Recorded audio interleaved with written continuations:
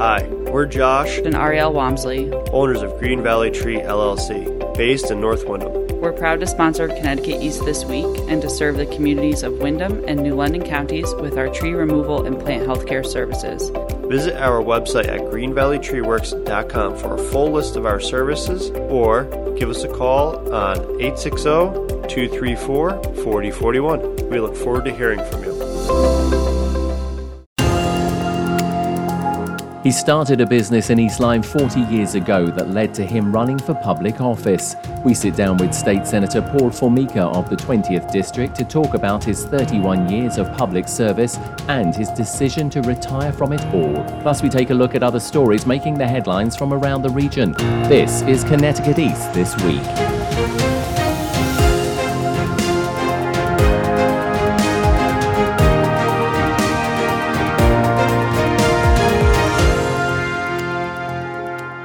Hello, I'm Brian Scott Smith. His restaurant Flanders Fish Market has been a fixture in East Lyme for 40 years, and starting that business later catapulted him into a career of public service.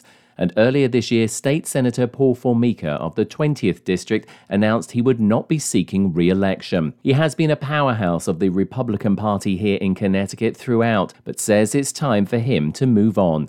I sat down with the senator recently to talk about his career of public service and what's next now the legislative session of 2022 is over. Senator Formica, thank you ever so much for joining us. Well, thank you for having me. We appreciate it. Now, of course, big news was announced by you that you were not going to be seeking re-election. The legislative session has just recently finished. So I guess the question to ask you is, how was your last legislative session? Well, it was pretty good. You know, it was a mixture of emotions for me, a bit melancholy and a bit of a look forward time for me. And I've done and have been elected official for, this is the 31st year. Term with the Senate will end in January of 23, so I serve through that. Happy to continue serving all of the great people of the 20th District to the extent that I can through that time, but I just won't be participating in the election. So there was a bit of a relief there,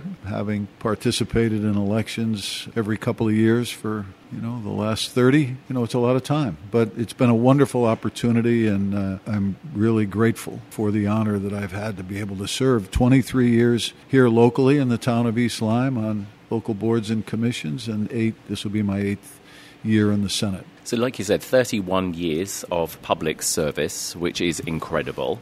How did it all get started for you? I mean, it's a long time ago. At my age, I hope I can remember. No, we opened the business here in 1983, and, we kind of got involved in the community to the extent you do when you're in business. And one of the things that I noticed, I was president of the local chamber of commerce at the time, and now it's been merged, obviously, with the Eastern Chamber, so it's a division, but in those days we had our own chamber. And one of the initiatives coming out of the Planning and Zoning Commission in 1991 was increasing the side yard setbacks for use on commercial property. And simply what that means is they try to keep area vacant. It was 10 feet you couldn't use, so to protect your neighbor from encroachment of noise and headlights. And they were planning on moving that to 25 feet from each side of the boundary line. And I had 113 feet across the front, which meant that almost half I wouldn't be able to use. And I went down to the town hall and I said, what are you doing with this? And they said, oh, don't worry about it, it'll never pass. A week later, it passed 6-0, and I went back down and said to the planner, what? I thought you said it wasn't going to pass. And he said, well, you knew it was out there, could have done something about it. So good friend of mine, Andy Pappas, happened to be a Democrat. I'm a Republican. But he owned a restaurant in Niantic, and I had this here, and we're both going to suffer the same inconveniences from this law that we didn't think was fair. So we both ran for zoning in 1991 in May, and were elected in November. And together we rewrote the statute that kind of incorporated more practical, common sense solutions, like, any overhead lights that illuminated, the business's lot would not shed into the neighbors, but be specifically directed onto the business lot. Or maybe use a fence if you were in a position where the headlights were going to shine directly into someone's. So I got involved in that, and one thing led to another. I served 8 years on zoning and went on to serve on the Board of Finance for 8 years, and then I was lucky enough to be elected first selectman. So now, first selectman, a lot of people probably don't realise. They hear those 2 words or 3 words, and it's a big job. I mean, it's the equivalent of like a mayor in a city or a chief executive officer. I mean, it's a very, it's a top dog job. Well, the first selectman in the town of East Lyme, in those days, it's changed a little bit now, but in those days, I was the administrative chief of police because we had a resident trooper program. So the resident trooper was the liaison for the state police, but also kind of the department head for the town's police force. So I was thrust into that position and became chairman of the Water and Sewer Commission because East Lyme has its own municipal water service and sewer service. And basically, the full-time job was I was a town manager, managing not only people in the roads, but the 88 buildings at the time that we had that, had to be managed, and coordinating efforts with the local government and the school government, the Board of Education. So it was a huge job, and certainly more than a full-time job, but it was the best job I've ever had. And then, of course, later on came the Senate as well. Talk to us about how that came about, because this is your 3rd term that you're serving as... It's my 4th, actually. I apologise, your That's 4th okay. term, Senator. Tell us how that came about. Well, I was, as first selectman and as being involved in local Republican politics, I was the town chairman of the Republican Town Committee for 6 years. And, often those 2 roles will take you to Hartford to discuss bills, go to a public hearing, maybe testify for or against an initiative that they have, maybe for yourself representing your town, or maybe as a larger group of communities getting involved in CCM, which is a Connecticut Conference of Municipalities. I was an officer on that board for some time. And so I was familiar with state government, and, I like to think in practical terms, as most business owners do. It's not about people in politics, it's about solutions, and it doesn't matter what party you're from. You just want what's best for the people you serve. And so I thought I could get involved in the state and, bring some of my expertise and skills from a small business and from a first selectman and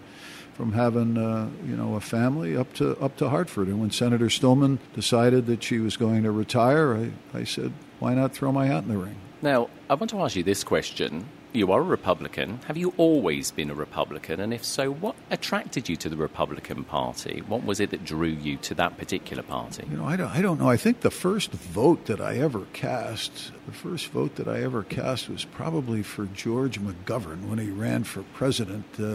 I'm trying to remember when that was, in the 70s, right? But I got involved after I opened the business as really a registered Republican for the party, because I thought it represented business interests. I thought it represented people and workers and doing what's best for Main Street of any town that you live in. And, I quickly learned that it's not really about party, especially in local elections, and I tried to bring this to the state, is when you do get elected, you have to run on a line, right? There's a spot on the ballot that's Republican, Democrat, or any other of the parties, and so you put yourself on there, but when you serve, you serve from the middle, and you govern from the middle, and you put those party politics aside, and you try to do what's best. So I've been a Republican since, 80, so that's 40 some odd years. How do you feel about today's politics as well? I mean, you've just made the point that, from a local perspective, I think,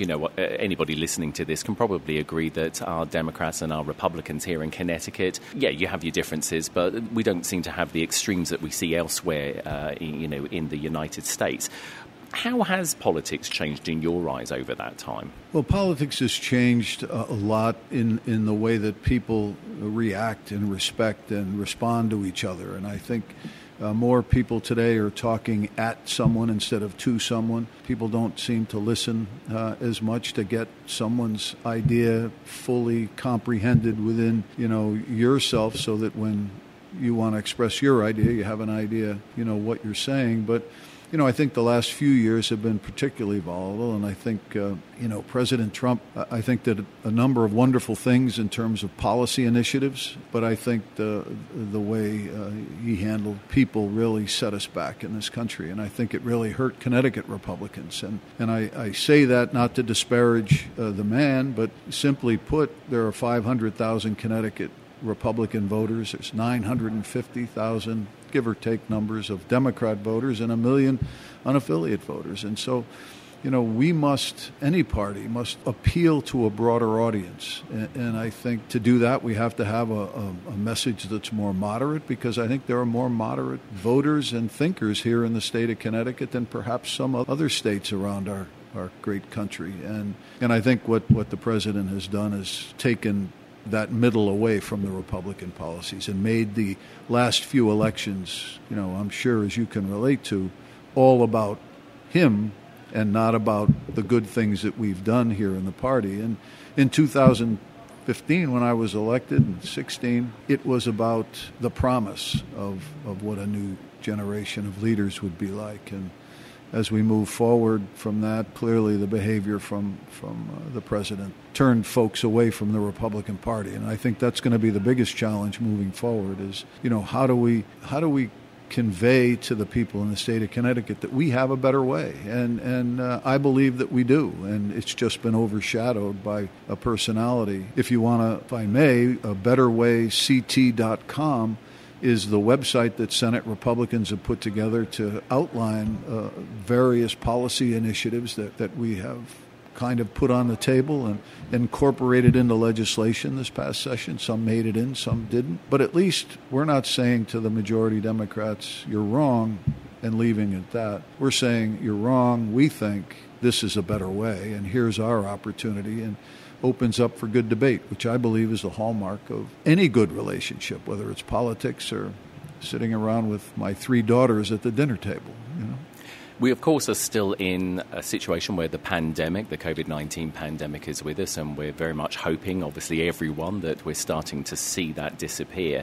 How did that affect the politics of Connecticut? I mean, clearly it had an effect. It had an effect nationally and across the world. But in your view, how did it affect the way that politics happened here in the state over the last 3 years? Well, it certainly changed the course of thinking in the world, I think, not just politics here in Connecticut and around the country. In the beginning, we had no idea what was going to happen. You heard all of this devastation coming over from Europe, but this virus was creating. And so, with anything, one of the first tenets of government, whether it's local, state, or federal, is the protection of its people and the public safety. And so there were a lot of things that, as we look back, perhaps might have been overreach, but there were a lot of things that were necessary until we understood what was going on. And I think governing from the Capitol, which is a people business, it's the people's house, and the people weren't allowed to be there. We weren't allowed to be there. Everything was by Zoom. Everybody was trying to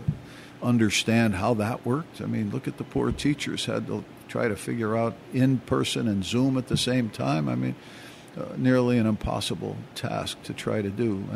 But as we move forward with, the vaccine and some of the other safety features that people are doing, we kind of got a handle on what was going on. We were able to kind of inch our way back to governing as we should, although I might say that the first and second floor of the Capitol, people are allowed. First floor is basically the museum part of the Capitol and the history and traditions. The second floor is where the House of Representatives are, and people can go on that floor, but they're still not allowed on the third floor where the Senate convenes. And so lobbyists and members of the public are still not allowed to be on there, and people are talking about that continuing for some time. So now there becomes a difference of opinion as to how do we manage it. But I think in a lot of ways, in the seeds of large problems often lay large opportunities. And I think coming out of that, we're going to need to focus on those opportunities and try to make it a better world as a result of the devastation that we've just gone through.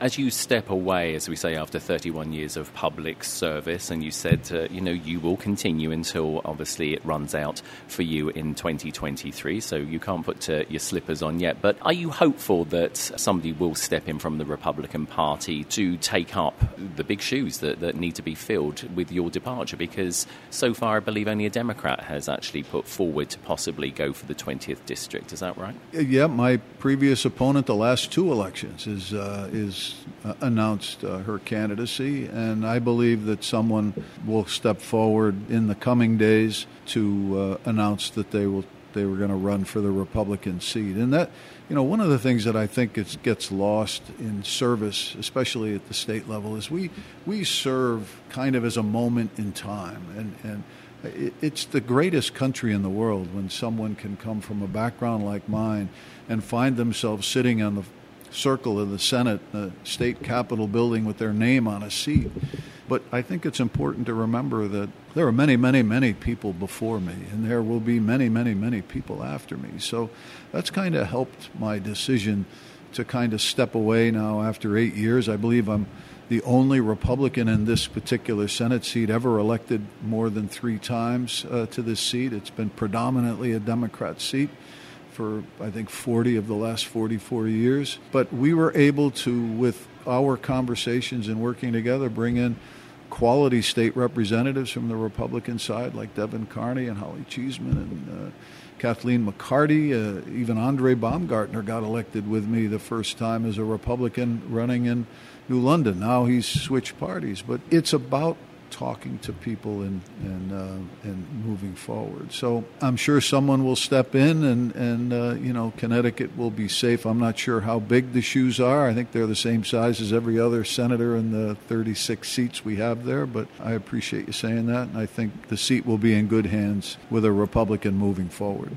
Let's talk a little bit about Paul Formica, the businessman. You have owned Flanders Fish Market, which is where we're conducting this interview today, this gorgeous restaurant, which so many people flock to and enjoy the great food. You've owned it for nearly 40 years. What happens now? Are you going to be more part of this? Or are you going to take a little bit of time out? Give us a sense of what Senator Formica is going to be doing when he's not racing up and down to the Capitol. Well, it's interesting. Politics have been such a big part of my life. I did 8 years on, as I said, zoning and finance and first selectman, and now 8 years on in the Senate. I kind of have an 8-year term limit for myself. But the whole idea of government, and if you go back to the founders, is, you serve your retail shop or your farm, and you go serve the government, and then you come back. And life is about living, and I've had this wonderful opportunity, but my business is here. I've had the business longer than my kids. This is our 39th year here. I love every part of this business, and we grew from 600 square feet to 10,000, and that was, the result of some wonderful, wonderful people that work here, that have worked for and with us a long time, and have given me the opportunity to step away from the day-to-day to-dos here of the restaurant and go get involved in politics. So my daughters, I have 2 daughters that are involved in the restaurant. One is a chef, one runs the operations, is very good with computers. And they promised me a dishwashing job, so I've been promoted already, so that's kind of good. But I'll, putz around a little bit, and I'll enjoy the fruits of the hard work that they're doing, and, maybe begin the process of a transition if they want to do it. And I have another daughter. My middle daughter manages an Outback Steakhouse in Newark, Delaware. I'd like to go down and have dinner with her occasionally, and then my son is out in California. So we're gonna go out and visit him. But it's just to kind of come back and enjoy life a little bit, because I know that life is short. I lost my wife she was very young, and it kind of reminds you passage of time. And I think my first grandson, my first grandbaby, was born 4 months ago, and that kind of made me think a little bit about that passage of time, and I have a wonderful person in my life now, and it's time to enjoy all of these things. It's a big question. How proud are your children of you? Well, I don't know. I hope they're very proud of me. You know, I love them all very much. We went through some very difficult times together, losing their mom. And, you know, you try to do whatever you can to look good in your children's eyes, you know, and I have made some mistakes, as everybody has, but, you know, I tried to be a good dad and tried to lead people here in the fish market and wherever I've worked, you know, with compassion and collaboration. And so hopefully, you know, this is my fish market family too. You know, I have people that have been with me 25, 26, 27 years that I'm so grateful for their great service. And how difficult do you think it will be to step away when finally next year comes and the term is over? The elections, obviously, we all have to wait to see what happens with the elections. But as we say, when January 2023 comes along and the term is done, you can put the slippers on and walk away. How do you think you're going to feel? Well, I'm probably going to feel the way I feel now, somewhat melancholy. I know I talked a little bit on the floor of the Senate. My last vote on the budget, you know, might have been that night the last time I pushed the button on the desk to vote for or against something. And you begin to realize that, you know, you're getting toward the end of a phase in your life that has been so wonderful. With every ending comes a new beginning, and this is another phase, and I'm going to move into the next phase and find out what is in front of me. What is God bringing me, and what can I do, and maybe enjoy it a little bit, have some time. And, you know, the world is changing. Young people are getting involved more and more, and if anyone's out there listening to this, there's not many better ways to be involved in your community than to serve in public service, whether it's on a local zoning commission or whether you get up to the state level. It's just a way that we can kind of live together, and that is service and love and moving things forward. So I'm sure I'll be melancholy, but hopefully I'll be into my new, whatever that is, phase going forward. The $64 million question I'm going to leave you with, how do you hope to be remembered for your public service? I would hope that people would remember that I was approachable and accessible, and that I was willing to work across both sides of the aisle in order to get a problem solved or a solution started. And, you know, that I just tried to do what was right and practical and had made common sense and, you know, represent the people that live on Main Street here in Connecticut, whether it was as first selectman or a member of the Board of Finance or a state senator. And it's really all the same. It's about service. That's been something that I love to do, and it's been a huge part of my life. The restaurant business is all about service, and hopefully they remember in a good way. There are probably a couple people that won't, but we'll do the best we can. Well, Senator Paul Formica of the 20th Senatorial District, it's been an absolute pleasure talking to you. Thank you for your 31 years of public service, and we wish you many, many more years as you step away and enjoy a little bit more of you time with your family as well. Thank you for being on the podcast. Well, thank you for taking the time to have me on there, and more importantly, thank you to the people of East Lyme and the entire 20th District in the state of Connecticut for giving me this great opportunity that I thought I'd never have.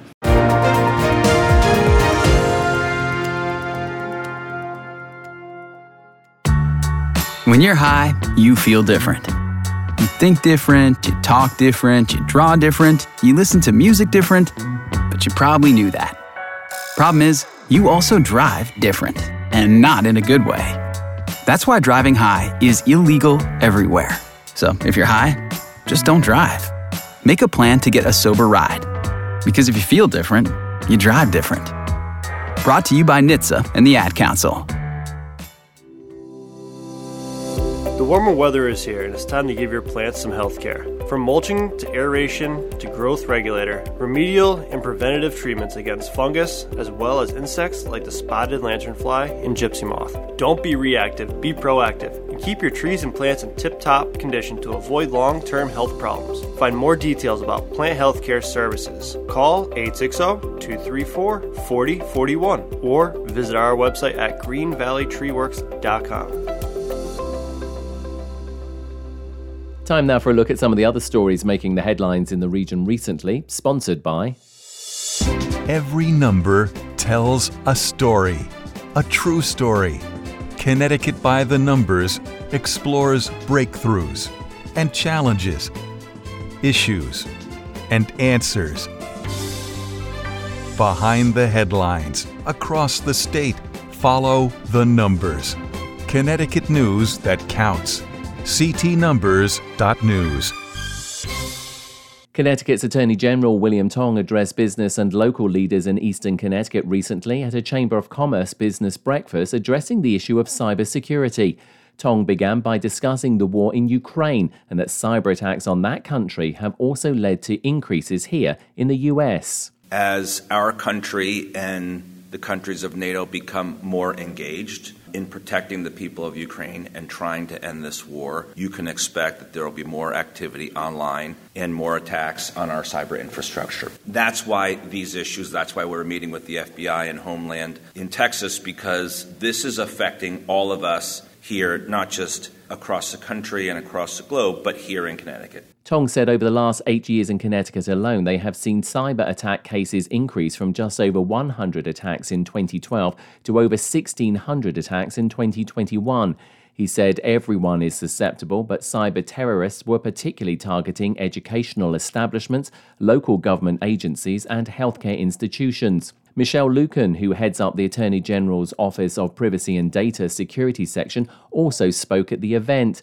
Lucan said one of the best things a business or organization can do is have the equivalent of an emergency plan in place if they suffer a cyber attack. Make sure you have data breach response plans, but they can't only be on paper. If they're only on paper, they won't be useful to you when you need it. So get those plans in place, but also test them. Run fire drills, simulate data breaches, run those exercises so that you are ready when it happens to you. Under new laws in Connecticut, any person or company that owns, licenses, or maintains computerized data that includes personal information is required to disclose a security breach to the Attorney General's office and within 60 days to anyone whose data may be affected.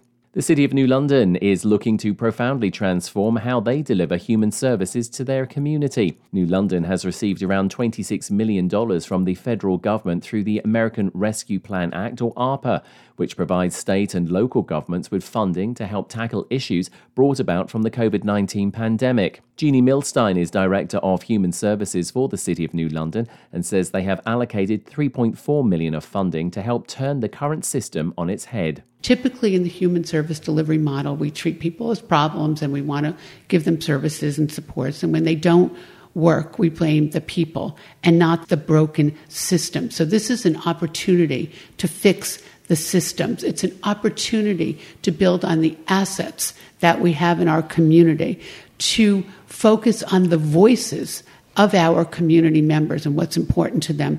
Michael Passero is the Mayor of New London and says any new projects they select won't be one-offs but must show they can sustain themselves beyond the ARPA funding. To improve our city, to improve the lives of the people who live in our city for decades to come, not for the 4 years that we'll actually be spending the money.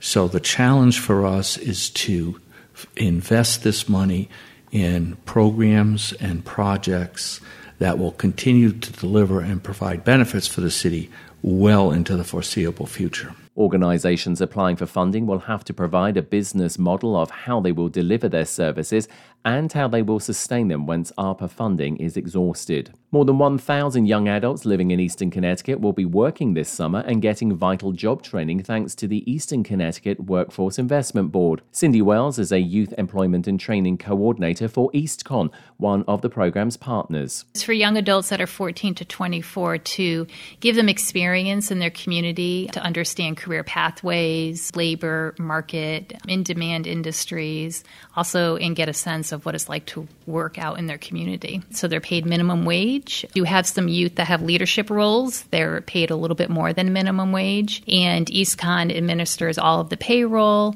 The youth get paid every other week. They hand in a timesheet every other week. So they're really learning those day-to-day operations of what it's like to work. And EastCon also handles the workers' compensation through this grant that's provided. Young adults can pick from a range of different employers from the 44 towns in the region, allowing them to intern in jobs such as manufacturing, healthcare, and even agriculture.